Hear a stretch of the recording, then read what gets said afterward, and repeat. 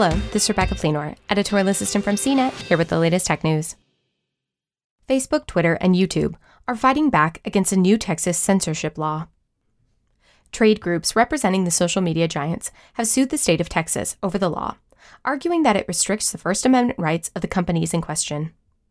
Texas Governor Greg Abbott signed HB20 into law earlier in September.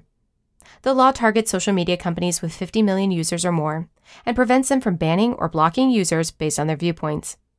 It also allows residents of Texas to sue the companies to reinstate their accounts. Supporters of the law say it will protect Texans from wrongful censorship on social media platforms.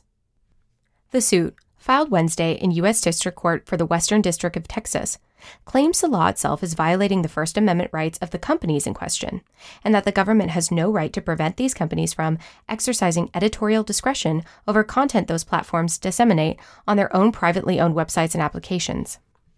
According to the complaint, the law would prohibit social media companies and content companies like YouTube from being able to remove disinformation and harmful content.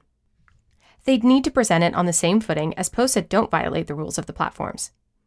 HB20 would unconstitutionally require platforms like YouTube and Facebook to disseminate, for example, pro-Nazi speech, terrorist propaganda, foreign government disinformation, and medical misinformation, the suit states. In fact, legislators rejected amendments that would explicitly allow platforms to exclude vaccine information, terrorist content, and Holocaust denial. A federal judge blocked a similar law from taking effect in Florida, claiming that the legislation on a whole was viewpoint-based. Facebook, Twitter, and YouTube did not immediately respond to CNET's request for comment. For more of the latest tech news, visit cnet.com.